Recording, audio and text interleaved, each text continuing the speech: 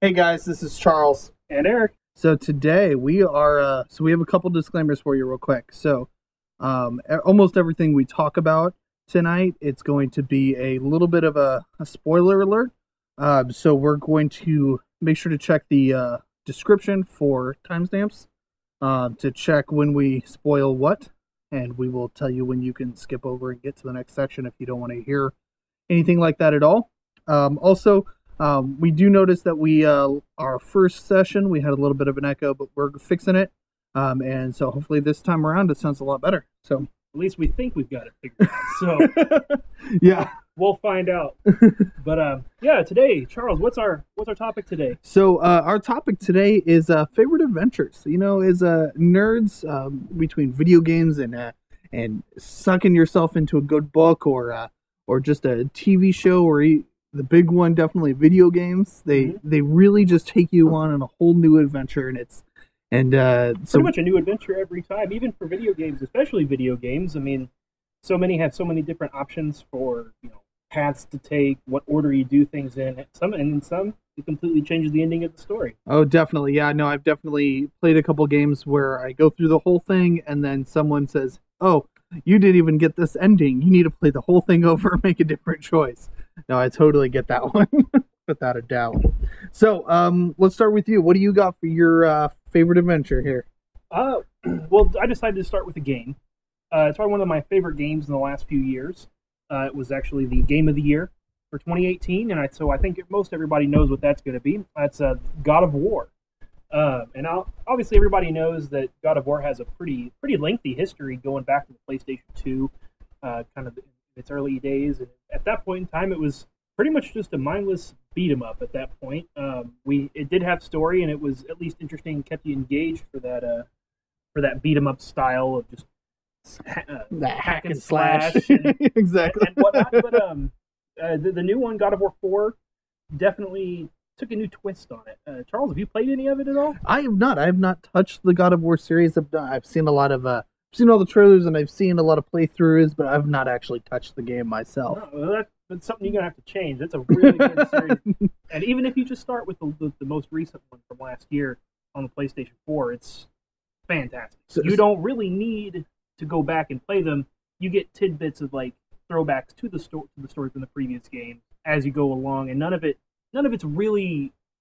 knowledge is particularly just relevant to the storyline for what you're going through, as long as you kind of get the gist of what Kratos' experience has been. Okay. Which it does kind of give you with some different in different parts of the game. Yeah, no, it's just a great game, and it's a lot of fun to play. It's definitely one of those games that actually sucked me in and made me finish it because I am notorious for not finishing my games. So yeah, those big open world games, there's just so much to do, and they're so exploratory and so exciting that you want to keep going, and then at certain points you just get tired of it. And you're like, I just want to move on to something else. I'm drained. I'm terrible about it, just because I've bought Skyrim probably 4 times, because I bought it on the PlayStation 3 when it came out. Okay. I bought it on the PlayStation 4 when it was released for the PlayStation 4. Yep, the remastered, yeah. I bought it for the Switch when it came out on the Switch, so I could play it portably. Okay. And we bought it came with our PlayStation VR headset. Oh my goodness. So I bought Skyrim technically 5 times, because I bought 2 copies for the PlayStation 4 for me and my fiance. Oh my goodness. And so I technically bought it 5 times, but I've never finished it. You haven't bought it for your fridge yet? I have not bought it for my fridge yet. I'm hoping it comes hoping it comes to Whirlpool at some point. Oh, okay. But you know, but yeah, no, I've actually never finished the storyline for Skyrim. So you've never, spoiler alert, you've never touched Parthenax before? Nope. Oh my goodness. Nope.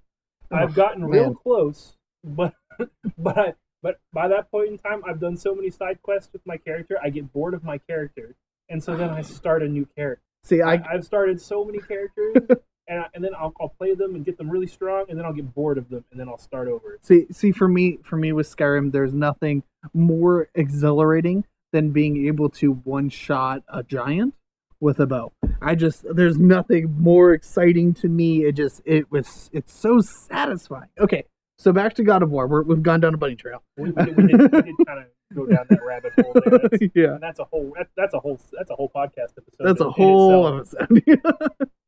So God of War. Okay, so what about it drug you into it? I know that it's an amazing adventure game, and it really it's exciting and thrilling and invigorating. But what drug you into it as a player?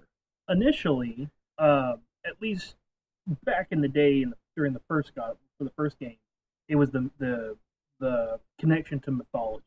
Okay, I'm a sucker for for mythologies, really of any sort, and that'll tie back into my my pick for later in the episode. That's true. But as Charles well knows, but no, it was mostly. It starts as the draw from the mythology. I love Greek mythology, which is what God of War is based in initially, and I love Norse mythology, maybe not to the same extent, but the storytelling for the most recent God of War, I think, was by far the best it's ever been in the series.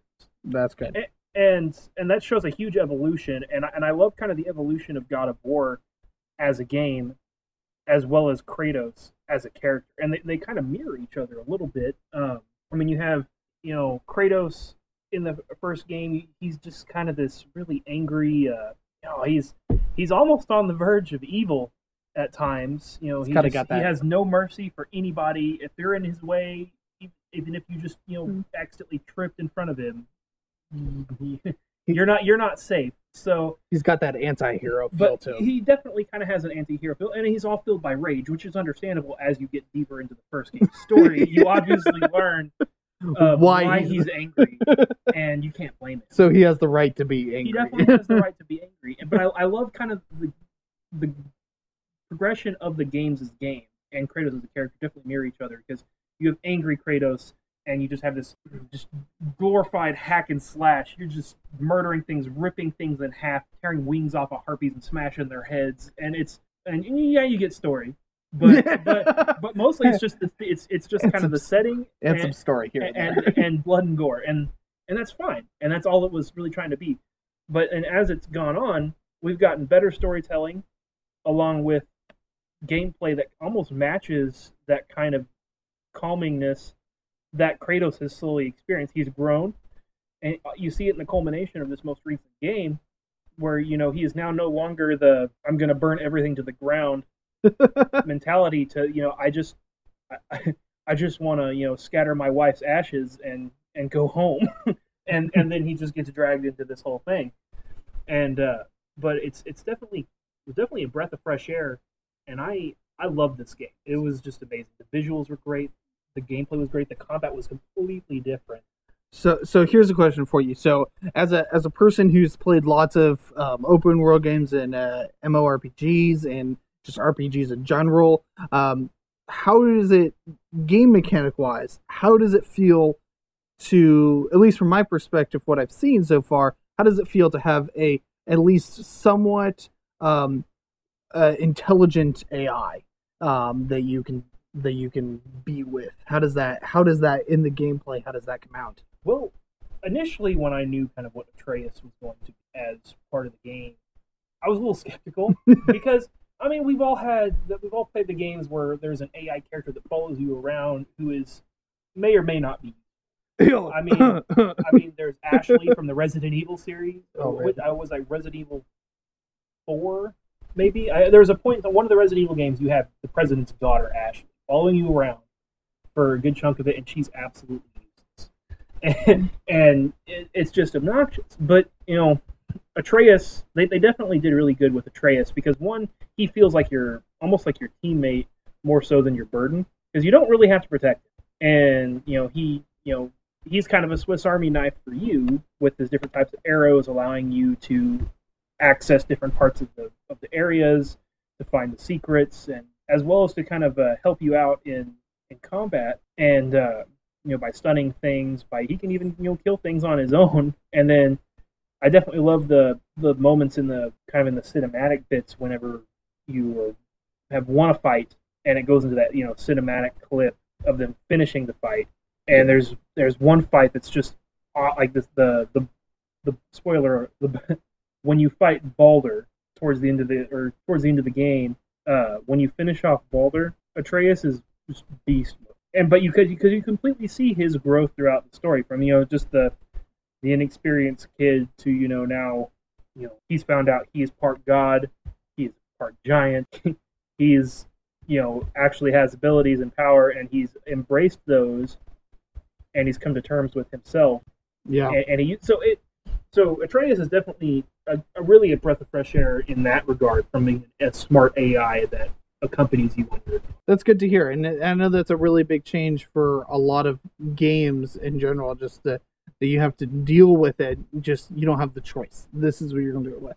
But I from what I've seen and what I'm hearing from you, it feels like Sony did a great job as developing the AI to not just be some random counterpart that you've got to deal with.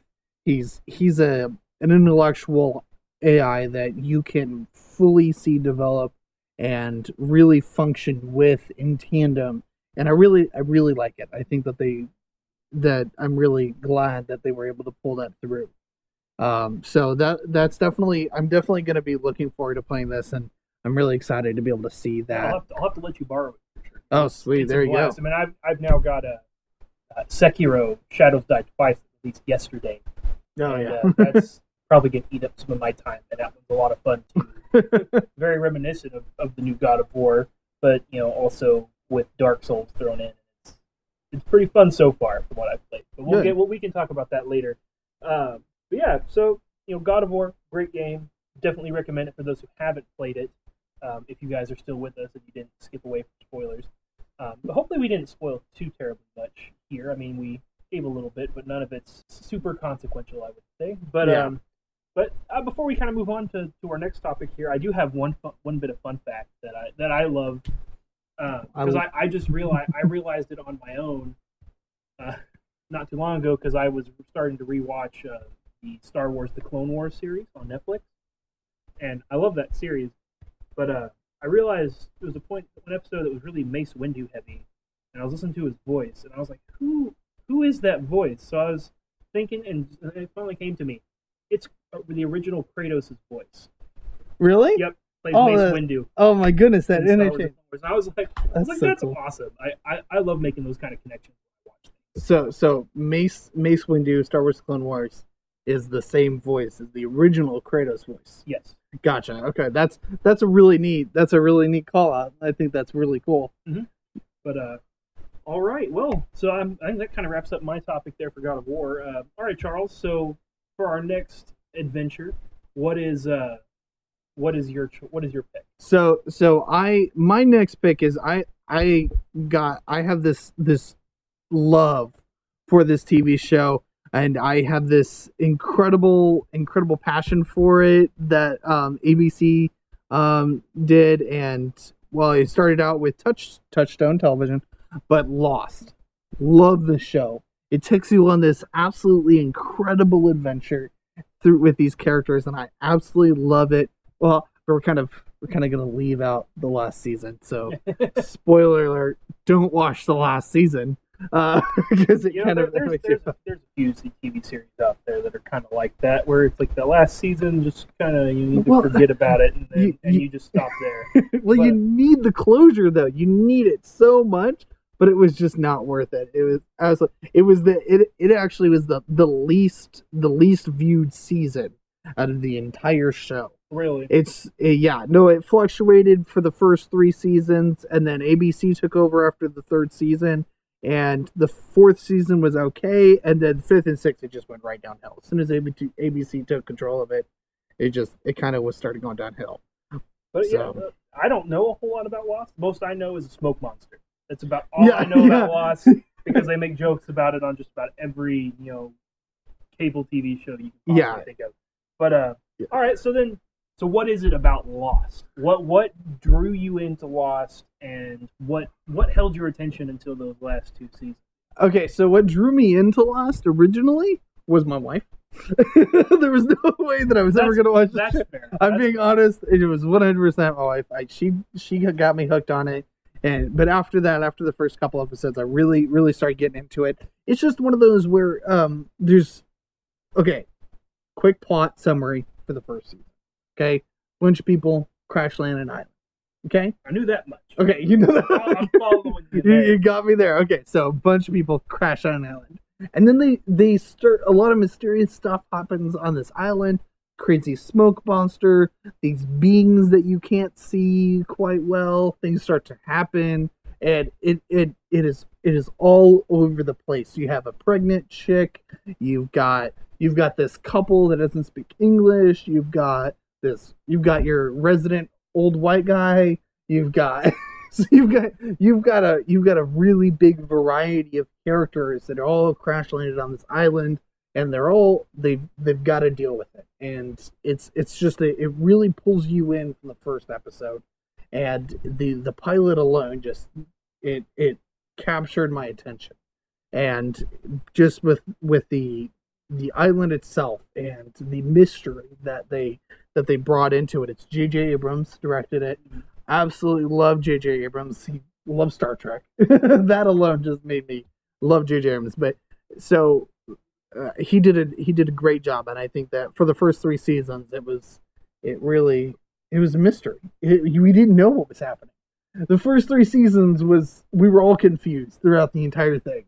We had no idea what was going on, but for some reason we were all still watching it, and it was absolutely incredible. So it was a really cool show, and I was a late bloomer. I started watching it way after it was done. Well, I guess that helps out because you were able to actually just kind of binge it. Oh yeah, I binged it hard. And you didn't have to sit there through the first season and be like, "What the hell?" Yeah, is happening here. And then so you at least were able to sit through and get to that meat of it and get that gratification for figuring out what's going on. Right away. Yeah, exactly. I was able to, there's a new mystery. Okay, next episode, let's find out what's going on with that. Yeah, right away. So I just really enjoyed it, and it really pulled you in. And it was a good movie. Good TV show. I really enjoyed it. So yeah, so I would definitely recommend it. I would definitely recommend it to anybody who likes that. It's kind of got a sci-fi feel to it, but it's just this huge adventure mystery on this island. Who done what kind of a feel? Who's in charge? We don't know. Let's put him in charge. Who put you in charge? This island ain't big enough for the both of us, kind of a thing. So I really enjoy it, and I recommend it to anybody. So definitely. So that's pretty much all I got on that. I don't really have anything crazy. Other than going into plot details and stuff, which we probably don't want to do. But yeah, exactly. But yeah, I always love when you find a TV show that just draws you in. Yeah. And it's always sad though when this comes to an end or it starts letting you down. Yep. Definitely. No, I get that. And that's how I felt about Walking Dead. Because I watched up until I watched right when they all got separated, and then Carol killed the little girl, and man, spoiler alert! And that's where I watched. And after that, I was like, man, this freaking sucks. And I was just like, and everybody hyping it up, and they still try to hype it up, but I cannot get into it anymore. I know. Even with Glenn getting his brain splattered all over the place. Wait, what? I know. I'm just saying, if you haven't been on the internet, this is why we have the spoiler alert thing. But I have to add something for Walking Dead in there, because there's probably somebody who's like, what? Glenn's my favorite character. And I think he was most people's favorite character. Yeah. And that was kind of part of it, of why I never got back into it, because then I heard that Glenn was going to die, and I was like, well, now I don't care. I don't even care Glenn's anymore. My favorite character. So him and what's her face that he started, he married or had a baby with. What? That one Maggie, chick, Maggie. There you go. That was it. Yeah, that one Yeah, chick. it was kind of one of those that just started letting me down. I was just like, I'm so bored watching this show. Yeah, But, no, I totally understand that without a doubt. But I feel like Lost, it holds you in there for the first 3 seasons. And it really does. And even after that, I know a lot of people put a lot of smack on the last 3, and even I'm not one to not put smack on it, but I feel that it did good enough that I definitely finished it without a doubt. For sure. Yeah. I mean, true fans definitely, they can criticize it because they understand what's wrong. Yeah.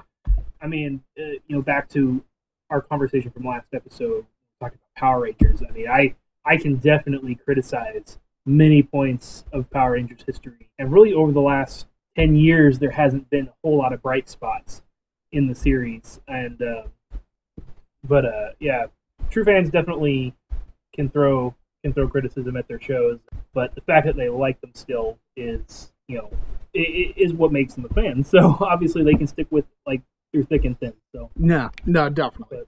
All right, so I think we've got Lost covered. We've got God of War covered.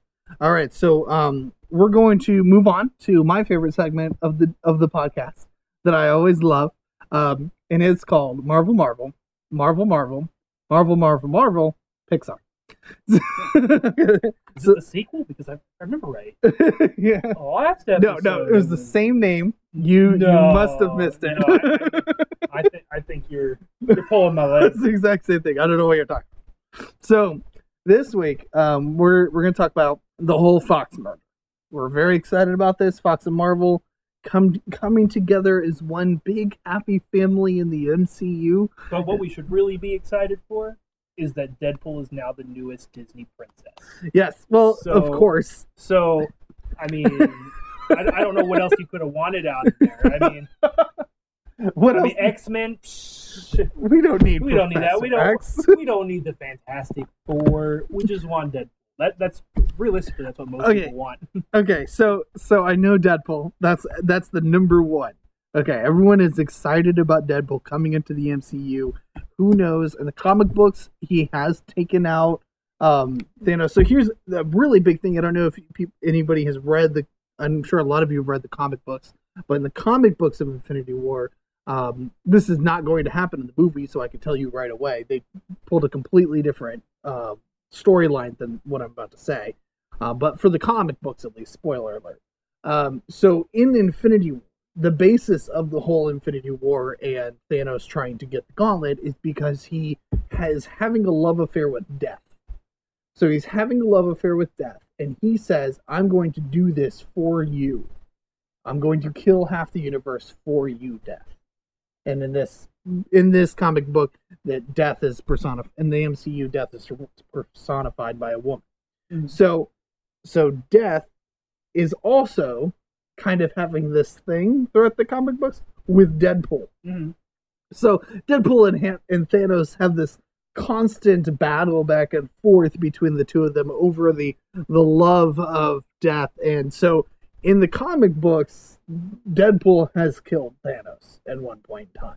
It has happened, and Deadpool is one of the few people that has actually wielded the Infinity Gauntlet. So we know that it could have been possible. A little too late though, unfortunately. I really wish that it could have been possible, but and it would have been a great touch to the series to say, "Oh, Deadpool's here, great." Now we got this all figured out. But so a couple of other things that we're excited about with the whole merger is there's the possibility of the whole X-Men. Yeah. So right now we have all of X-Men. And we have their current story where they go back in time, and now we're on this new timeline. I'm so confused with the X-Men story. I'll still watch the movies because I love X-Men in general, and plus the actress playing Jean Grey now is Sansa Stark from Game of Thrones. Well, of course, that's a big plus, and Hugh Jackman's always a treasure. So I think the real question is, if they reboot X-Men, are they going to keep Hugh Jackman as Wolverine? But I hope so. I hope so too. I don't know who else could play him. No one could. Who else could do it? No one could do it, without a doubt. No one but Hugh Jackman. He's gonna be walking in there and be like, "All right, guys, This is the greatest show right here. We're gonna do this. Little Hugh Jackman call out. So there's a lot of stuff going around, and then there's, I don't know if you know this, but the director of the X-Men movies, Bryan Singer, had this huge sexual assault file going on. I did hear a little bit about that. Yeah, so there's a lot of talk around Disney. We're just gonna ignore this like it never happened, and we're just gonna start over from scratch. And a lot of people are thinking that with the way that it's going right now, and like the Dark Phoenix movie coming up, and also the there's another movie coming out. Which one was it? There's the Dark Phoenix. Oh, the New Mutants movie coming out later this year. It's scheduled for later this year. So, but there's a lot of people saying that Fox is just running it to the ground, draining as much money as they possibly can get out of it before it's gone. So there's that possibility that it doesn't even matter anymore. It probably doesn't. I mean, we know Disney likes to take kind of its own thing. I mean, they did the same thing with Spider-Man when they got it from Sony.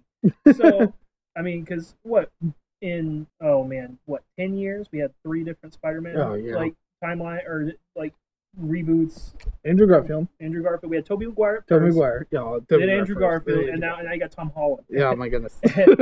and if that wasn't confusing enough, especially considering they'd done Amazing Spider-Man 1 and 2 with Andrew Garfield, and then a year or two later is when Disney was able to acquire it.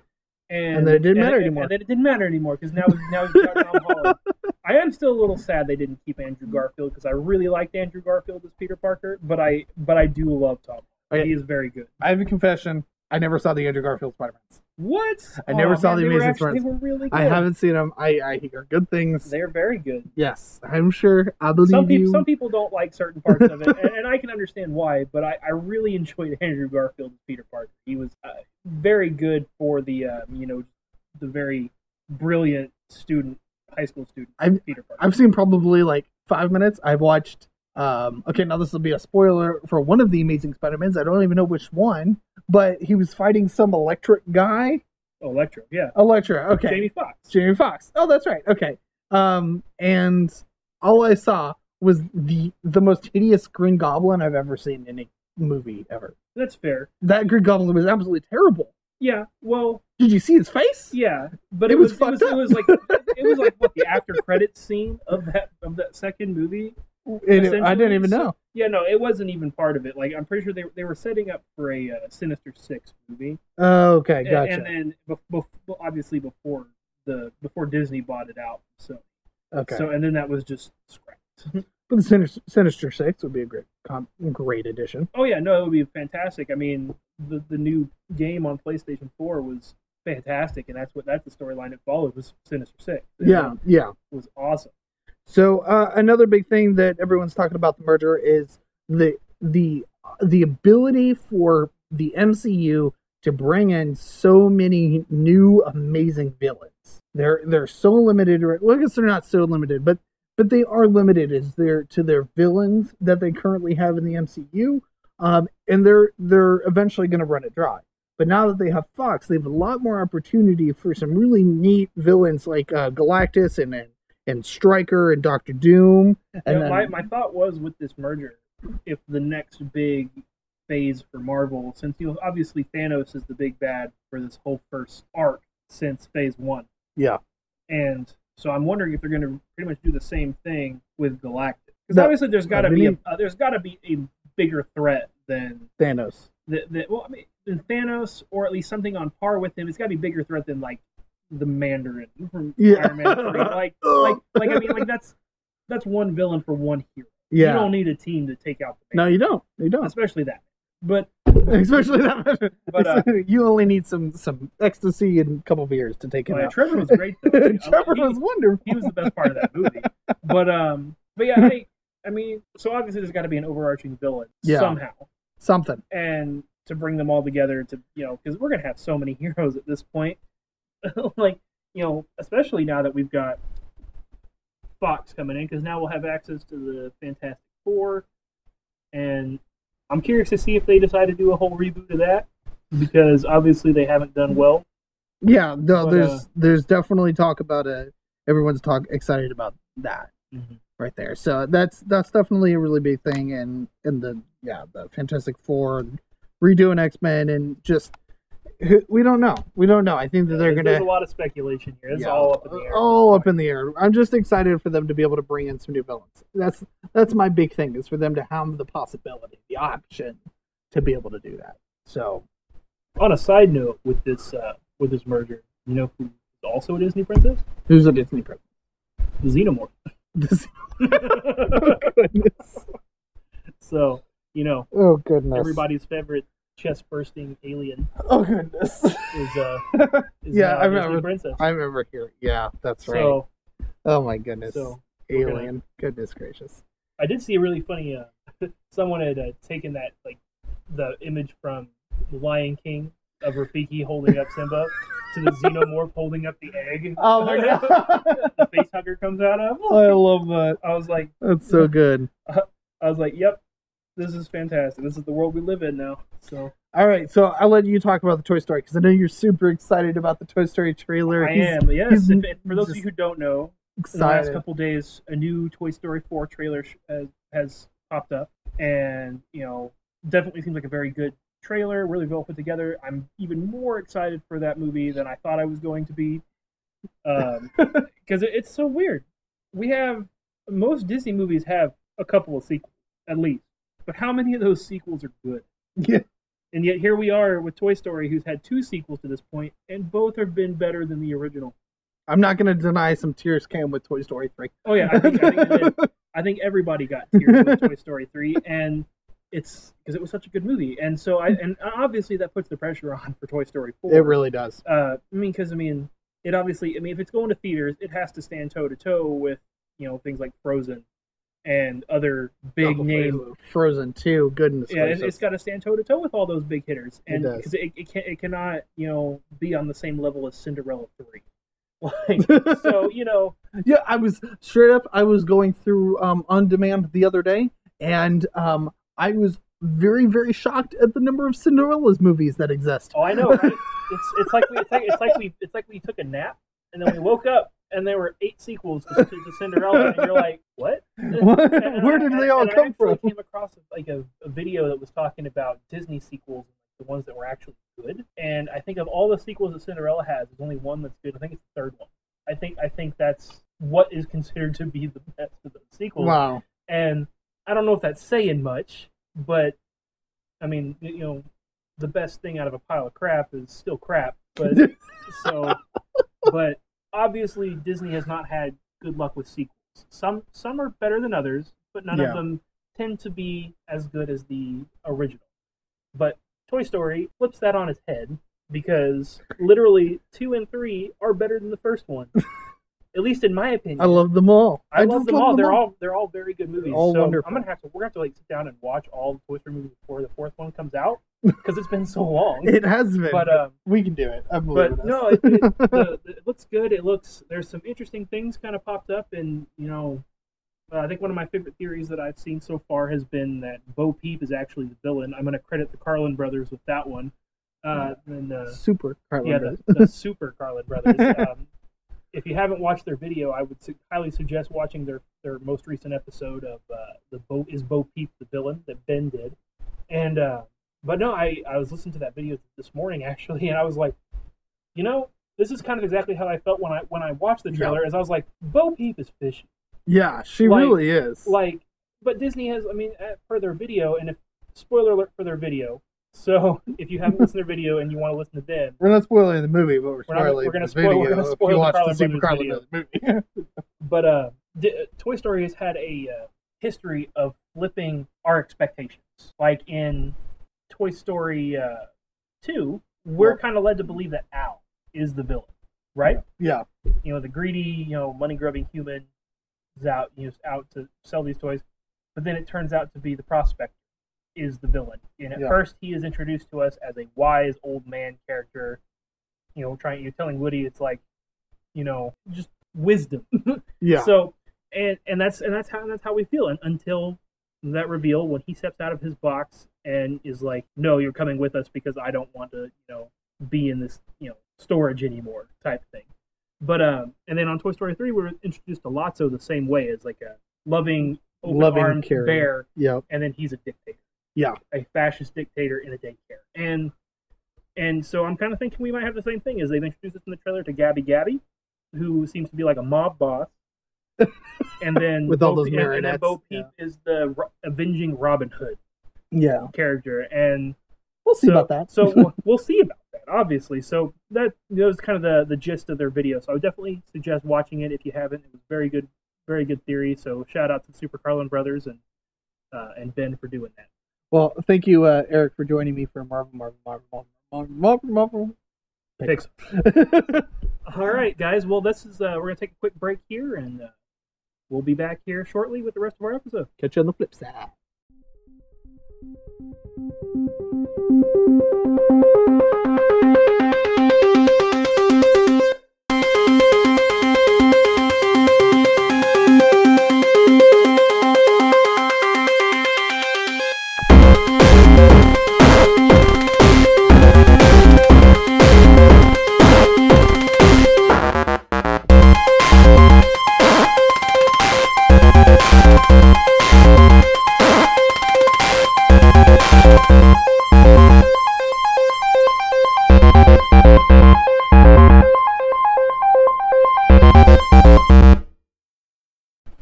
Hey guys, welcome back. So we're gonna start on Eric. You have another beautiful adventure. What do you got for us? I do, and this definitely kind of ties into my first pick of God of War as far as mythology is concerned.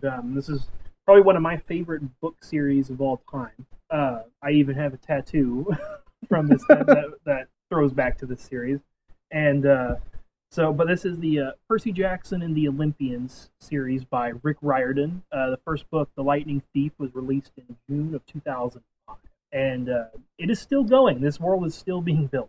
Really? Wow. Yes. I didn't know that. It is the next book in this continuity is set to release sometime in the next few months. I can check on that for us, but it's called The Burning Maze, and I believe it's going to be the fourth and final book of the Trials of Apollo series. But no, Charles, do you know much about Percy Jackson? Okay. Outside of the two very terrible movies. No. Yeah, I know. Okay. I know what my little sister tells me about. Shout out to my little sister Caroline. Gotcha. That's all I know. That's everything I know, which isn't much. So, Burning Maze, it's supposed to come out May 1st. May 1st, right? Okay, I have to set my calendar for that. Yeah, set your calendar. So, get ready. Do the pre-order. There's definitely some questions I want answered, and I want to know where things are going. But no, it's a fantastic series. For those who don't know, Percy Jackson and the Olympians is set in modern times in modern America. The Greek gods have been the center of power has changed, and that they now reside in America. So they've adopted American customs and different things like that. Well, they've also been having children with American people. So their children or demigods travel to they find their way. Eventually, most make their way to Camp Half-Blood, which is like a summer camp for hero training. But what I love about this series is it's just one big adventure, and that kind of definitely ties into our theme here very well. Definitely. With quests, lots of throwbacks to Greek mythology, right? Well, like things like the Garden of the Hesperides, stealing the golden apples. That was one of the 12 labors of Hercules. And I remember something about stone statues and this lady wearing this weird headdress, Medusa, and they were walking around and they were using a shield or something like that to see the reflection, so they didn't have to look at it. Yes, that is from the first book. That's from the movie, actually. I was talking about the scene is from the book originally, but it was actually one of the parts that the movie actually got relatively right. Oh, good. I said something good. Yes. See, at that point in time, I was still hopeful for the movie when I saw it in theaters, and I was like, okay, we're going, and then from there it just. So the first one's okay. No, it was not okay. No, the first one's not okay. It started half decent, ended terribly. Okay. So, gotcha. But we're not here to talk about the movie because I hate the movie and it gives me a migraine. But and even Rick Riordan hates the movie. Oh He goodness. hates both the movies, and he wants an actual like either a TV series or a reboot to happen. And he's been very vocal about that. Oh wow. But definitely, this whole story harkens back to Greek mythology in itself, with quests and different things. Lots of references. The Golden Fleece, the Garden of the Hesperides, and the Golden Apples of Immortality. Those are a lot of big words. Yes, yes, they are. But what I think I like about this more is just how Riordan writes the world and how things interact. The fantastical, mythological meets the reality of everyday life as an American. Yeah. And the fact that Olympus resides above the Empire State Building in New York. That is so neat. I always thought that was the coolest thing. Or that Mount Othrys, which was the stronghold of the Titans in Greek mythology, resides on Mount Tamalpais in San Francisco. Oh, that's neat. And because if I remember correctly, at least from the movie, the entrance to Hades was Hollywood. Yes, and that is in the books as well. It does. The entrance to the underworld lies in Los Angeles. So in Greek mythology, it is in the West. It is in the West, but also where the Titans were held was a part of Hades. Yeah, it's Tartarus. It is the pit. Like essentially, it is sub Hades. Gotcha. Okay. It resides below, even deeper. Sub Los Angeles is San Francisco. Yes, yes. But he definitely takes these things and he interacts that world with these things, and obviously there's give and take, but Greek mythology is convoluted in itself. Very, yes. There's definitely different origin stories for different gods and goddesses and different things. So obviously it contradicts itself. And it just depends on who's telling the story, whether it's Herodotus or Homer or whoever. Or Brosophiles or Crucio. Yes. But Riordan even goes the extra mile. Obviously he wrote Percy Jackson the Olympians, which is a 5-book series. And that follows Percy Jackson, obviously, son of Poseidon. And he's dealing with the great prophecy that was made back in the 1940s during World War. And there's a lot of things. And Percy himself is actually a contradiction, because the gods, Poseidon, Zeus, and Hades, made a pact that they were not going to have any more kids because of this prophecy. Because the prophecy said that the next child of the 3 eldest brothers to reach 16 was going to make a choice that was either going to destroy Olympus or save it. So Poseidon's like, I'm going to get laid real quick, and then we're good. Well, technically Zeus did it first. So wait, what? Yeah, Zeus broke. Obviously, Zeus, Thundercock, broke the earth first. Thundercock. So sounds about right. And that's obviously kind of a subplot in there, and ties back to later. But then obviously Percy was born, and different things, and he's dealing with this prophecy, and as potentially the next one to turn 16 is going to destroy or save Olympus. So the gods obviously have lots of arguments on whether or not they want to destroy him or not. So, but he's so badass. Oh yes, he is.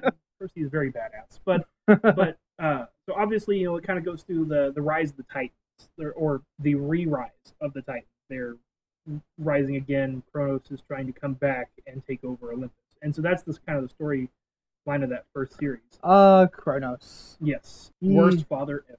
He ate all of his children. Yes, he did. Except for Zeus, and then Zeus came back. Well, he thought he ate Zeus, but he ate a rock. He ate a rock. So, yes. And then Zeus tricked him by feeding him mustard. Yeah, something caused him to throw up. And re-vomited all of his children. For shame, Kronos. For shame. For shame. But you didn't use enough ketchup with your children. And you want to know something kind of funny as far as Greek mythology is concerned? Just a tidbit. Okay. Zeus is technically the youngest of the Olympians. Really? Yes. Interesting. Even though he is technically considered the eldest brother. Technically, Zeus is the youngest, Hades is the second youngest, and Poseidon is the third youngest. Go Poseidon! And but because older brother, but they consider them the oldest because the order that they were vomited out in was Hades, Poseidon, and then the rest of them. But Zeus is already out. So Zeus is technically the oldest, even though they all grew up undigested in Kronos' belly. So yeah, I always thought that was the coolest part of I'm eating babies, but now I'm throwing up fully evolved fully grown children deities. So that then turned around and sliced me to pieces. Did the rock grow up too? No, I think that was just a rock. Isn't that how you get that rock warrior from Ragnarok?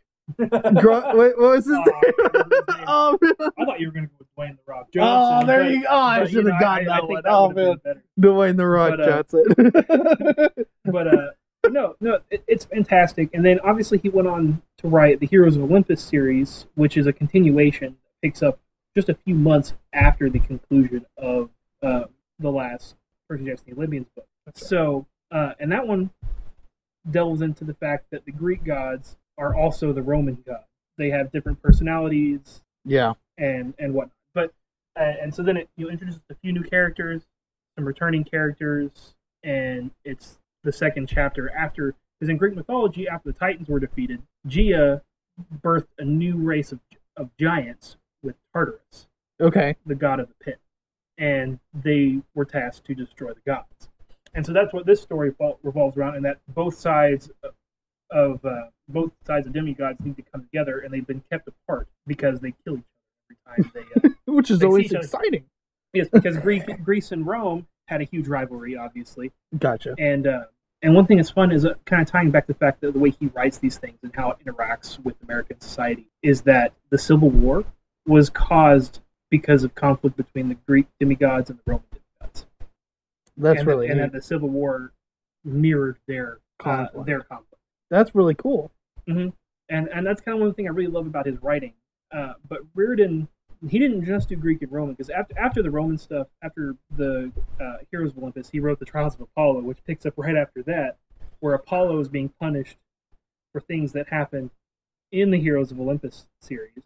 Gotcha. And he's been thrown to Earth as a human, and these ancient Roman emperors are still alive, like Caligula and Nero, and some of the big bads of Roman history. I love Nero. He has a really cool submarine. Mm-hmm. He does. So that's kind of what that is. But he's also done an Egyptian mythology series and a Norse mythology series. That's cool. And those are both very good. The Kane Chronicles for the Egyptian and Magnus Chase and the Gods of Asgard. And one thing I love about Rick Riordan is that all of those series are interconnected in the same universe. That's really neat.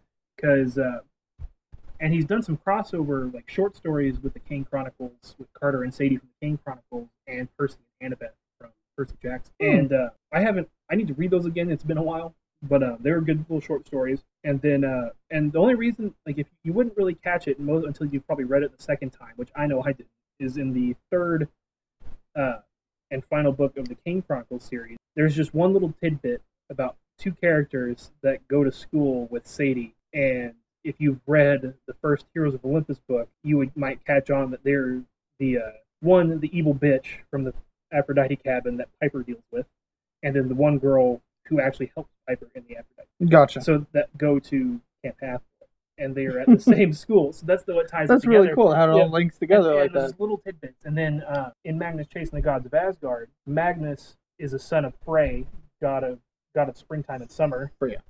And Annabeth, daughter of Athena from Percy Jackson, is his cousin. Oh, that's really cool. Yep. And Percy actually makes an appearance in the third book of Magnus Chase and the Gods of Asgard.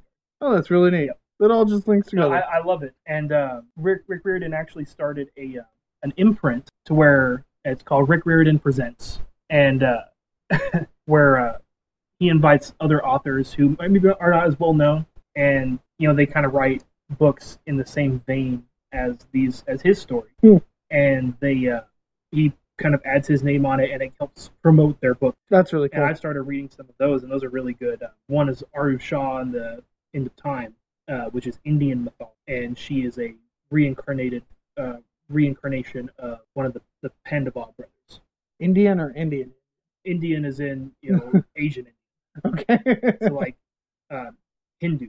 Gotcha. Okay. Gotcha. Okay. Hindu mythology. Gotcha. The Pandava brothers and that mythology. Gotcha. There's also a Mayan Aztec book that was recent. I haven't read that one yet. It's on my list because I bought it. There's also a Korean space opera. And that sounds amazing. There's a lot of very cool ones. So check out some of those books. from Rick Riordan Presents and support other authors if you've read Rick Riordan's books but haven't read those yet. So, well, that's kind of all I have. I could keep talking about Percy Jackson for forever, but but I think our next topic here is we're going to move on to a new segment for kind of keep an eye on for new cool bits of technology. As I know a lot of you enjoy your technology, as do we. Yeah. I love new gadgets. I mean, yeah, I get new things all the time. I mean, I just bought a pressure cooker, and I've been playing with that, and that's a lot of fun. It makes delicious things. So, yeah. So we're gonna move on to a tech segment, and for those of you who have been hiding under a rock for the last week, probably know that Google held its annual Google Development Conference. GDC? Yes, GDC 2019. And at this development conference, normally these things are just, new software, new Android. Google Plus. Google Plus. Actually, did you get the email that your Google Plus was going to be deleted? Yes, I did, as a matter of fact. I did. I got so sad. All 4 of my friends aren't going to be able to get a hold of me anymore. So sad. My high school engineering teacher. Oh man! Yeah, I was really amused by that. I was like, I probably had one friend on there and like maybe a picture. And I don't even remember the password anymore. So, I know. It's just your email. It's just your Gmail. Yeah. I guess I just never paid attention to it after because it you died. Just gotta click the button that says Google Plus. I don't even think is it still here. It is still here. It's still there. They haven't, I have it. They haven't let's open up that Google Plus. I am curious. Okay, here we go. We're gonna do it. But anyway, while Charles is reminiscing. It's a bright banner. Google Plus account is going away April 2nd. So April 2nd, we're all going to hold a funeral, a memorial service. As successful as Google is, it's really surprising they weren't able to, because they probably wouldn't have half the security issues as Facebook has, and yet people flock to Facebook still. Yeah. Well, okay, so you got to deal with Google being a monopoly of everything, which leads us directly into our topic That's for today. Very true. So, for those of you who haven't heard about the news for the Google Development Conference, they announced that they are jumping into the gaming arena to join, heavyweights such as Sony and Microsoft and Nintendo. Mm-hmm. But they are going kind of in their own Google-ish direction. I would like to say, and Steam. Oh, yep, Steam and the Epic Store. Those have been big ones. But we're gonna fight those guys too. And if they pull it off, they could do it. It's gonna be dependent. But okay, let's say what it is. What is Stadia? Google has announced Google Stadia. It is their new gaming platform. It is going to be a way to stream games. Google Stadia does not require the purchase of any peripheral box like a atypical console like your Xbox or your PlayStation. It does everything through Google's own data centers. Yes. So Google has in their system, part of their facilities, a massive what did it say, 4 teraflops? No, it's even more than that. They have what they have developed for Stadia is essentially their own graphics processing data center. These data centers are these individual Stadia blades, I think is what they call them, run on their GPUs run at 10.7 teraflops. And just for those of you who don't know what that means, the Xbox One runs at 6 teraflops, and the PlayStation 4 Pro runs at 4.2.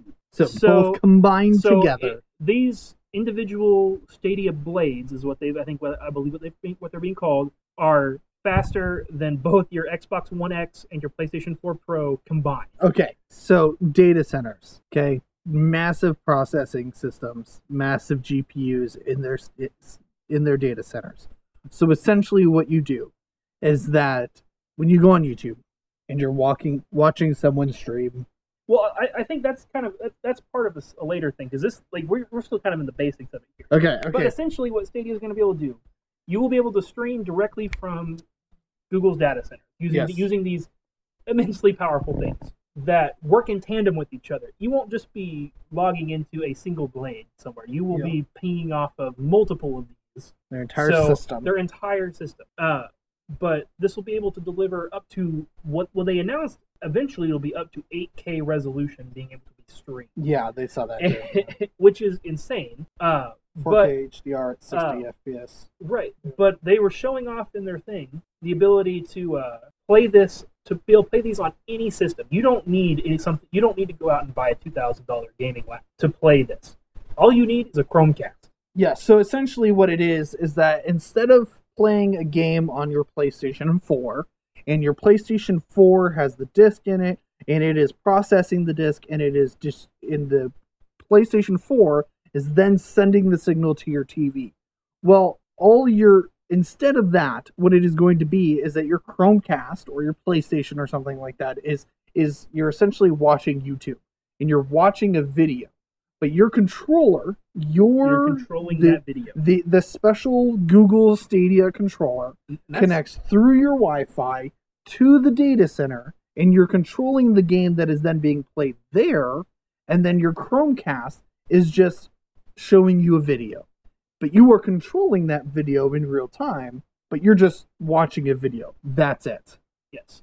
And what they also announced is that if you're on a computer, or if you're using your computer, right? Yep. You don't even need their new controller, their Stadia controller that they're going to be selling.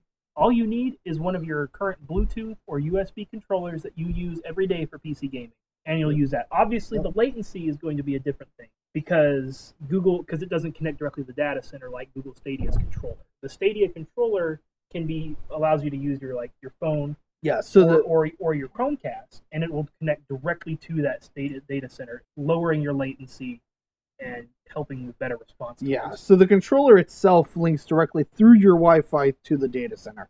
There's no through anything. It is directly to data center. And it is right away, and then it streams you that video. And so you can be on your computer just playing a game like normal, and then you can say, oh, well, I got my Stadia controller. I want to switch that.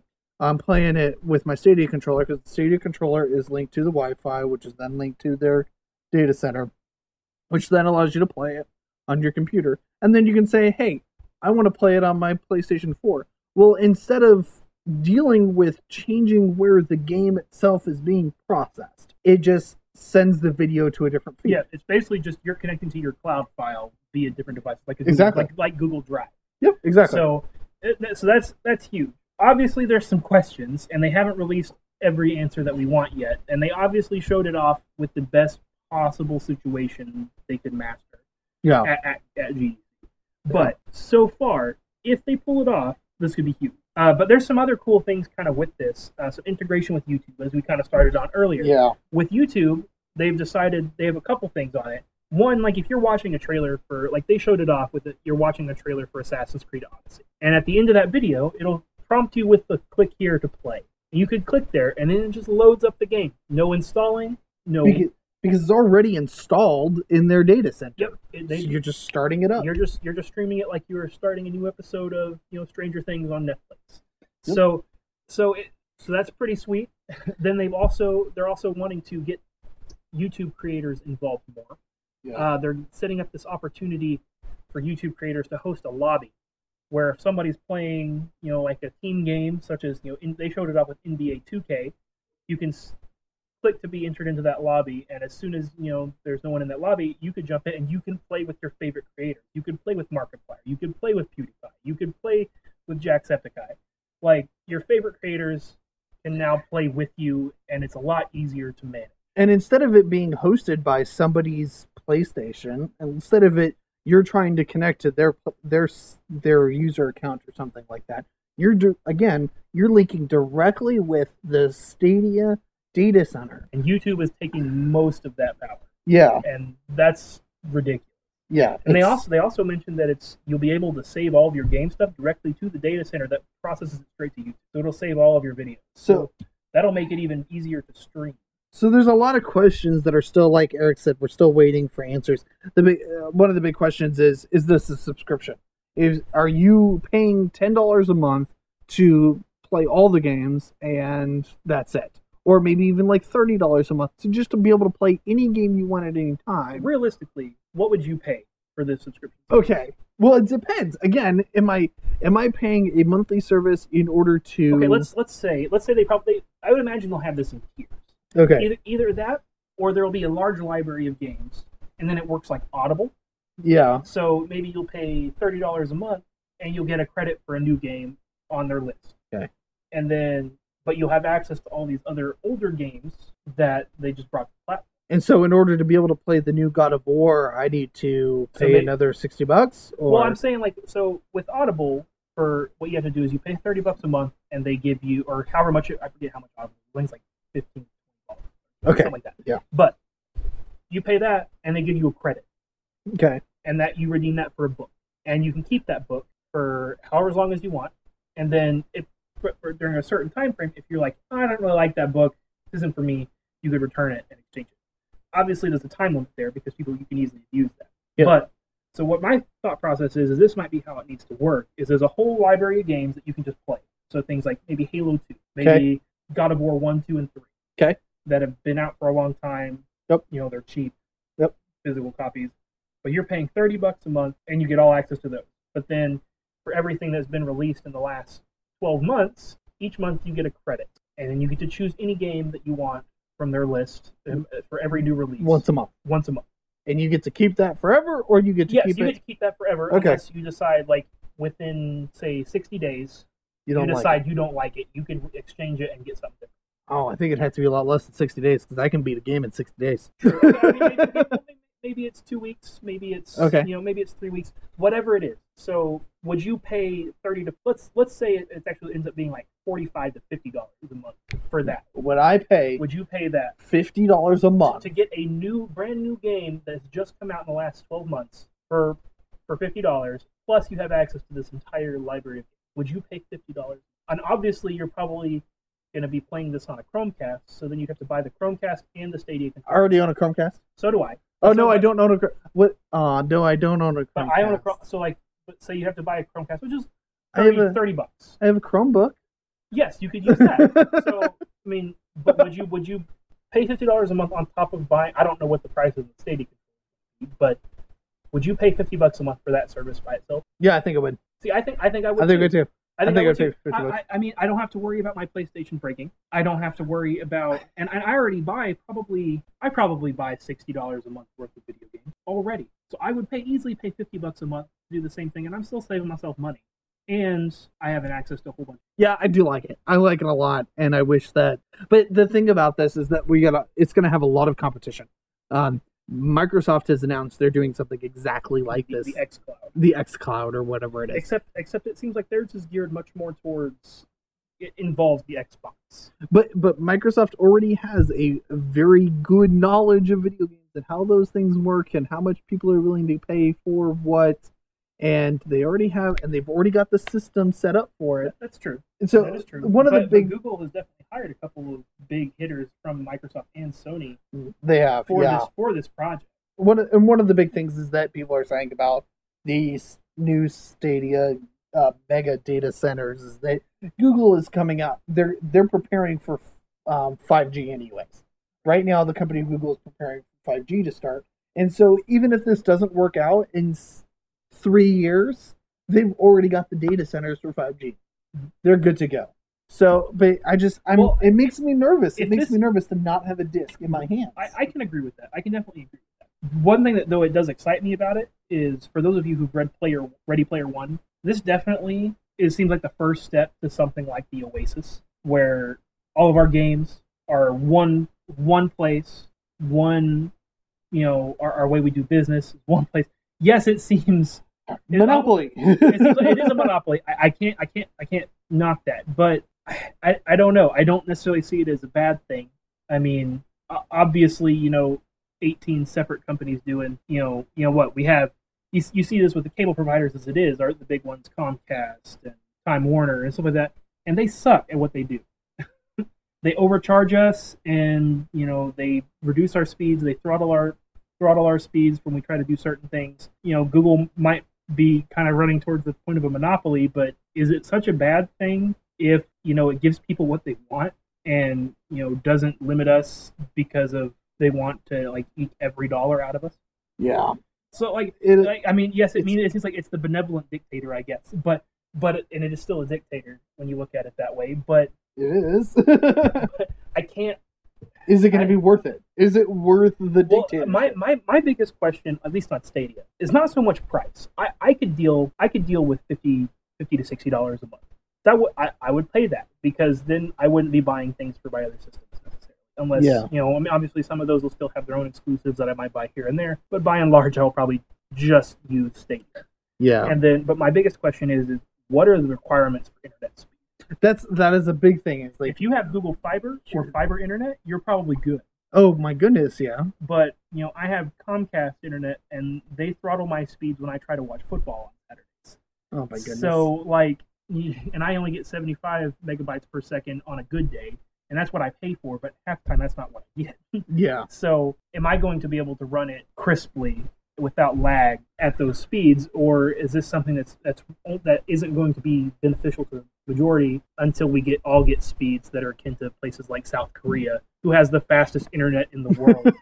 And it's sad, and it's all because of Time Warner and Comcast and these big companies that have just shoved it to us, and for some reason we still think we're great. All right.